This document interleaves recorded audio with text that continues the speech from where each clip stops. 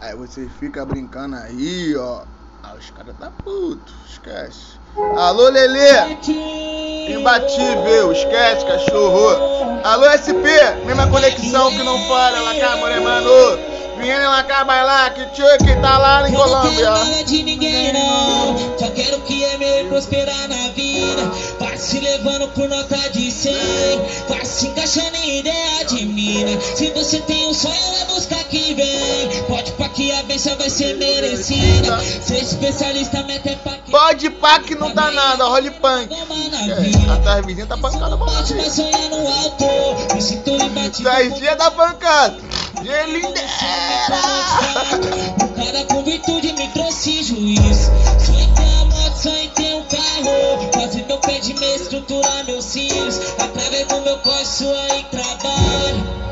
Tudo é possível, eu quero alcançar.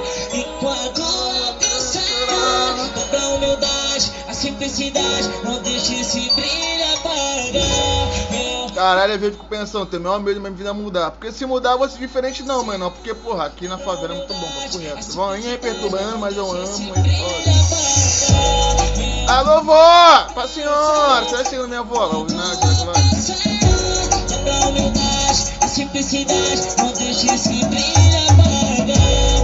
comprou uma geladeira nova, velho. E tá bolado. Ih, liquidificador, fez sacolão, ó.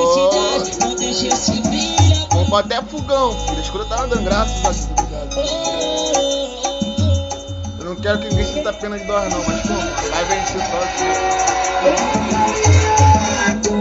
Eu não quero nada de ninguém, não. Só quero que é meu e prosperar na vida. Vai se levando por nota de 100. Se tua avó nunca pediu pra você passar a linha na agulha, você falhou como neto. Pode pra que a benção vai ser merecida. Se você nunca fez a pressão dela subir, você faz outra coisa. Aí só vai pedir dinheiro, seu filho da puta, arrombado. A mim eu peço nem dar R$1. Que nós bota o bagulho em casa. Nós compra o bagulho e depois quer pagar nós, já.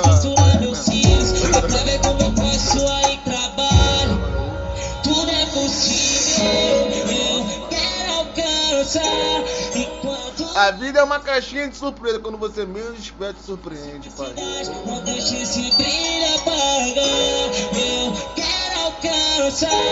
Enquanto alcançar, pra humildade. E não pega carro da Comotão, não. Que os caras ficam perguntando o que nós vai viver depois que o nosso parente for. Esses caras, caralho.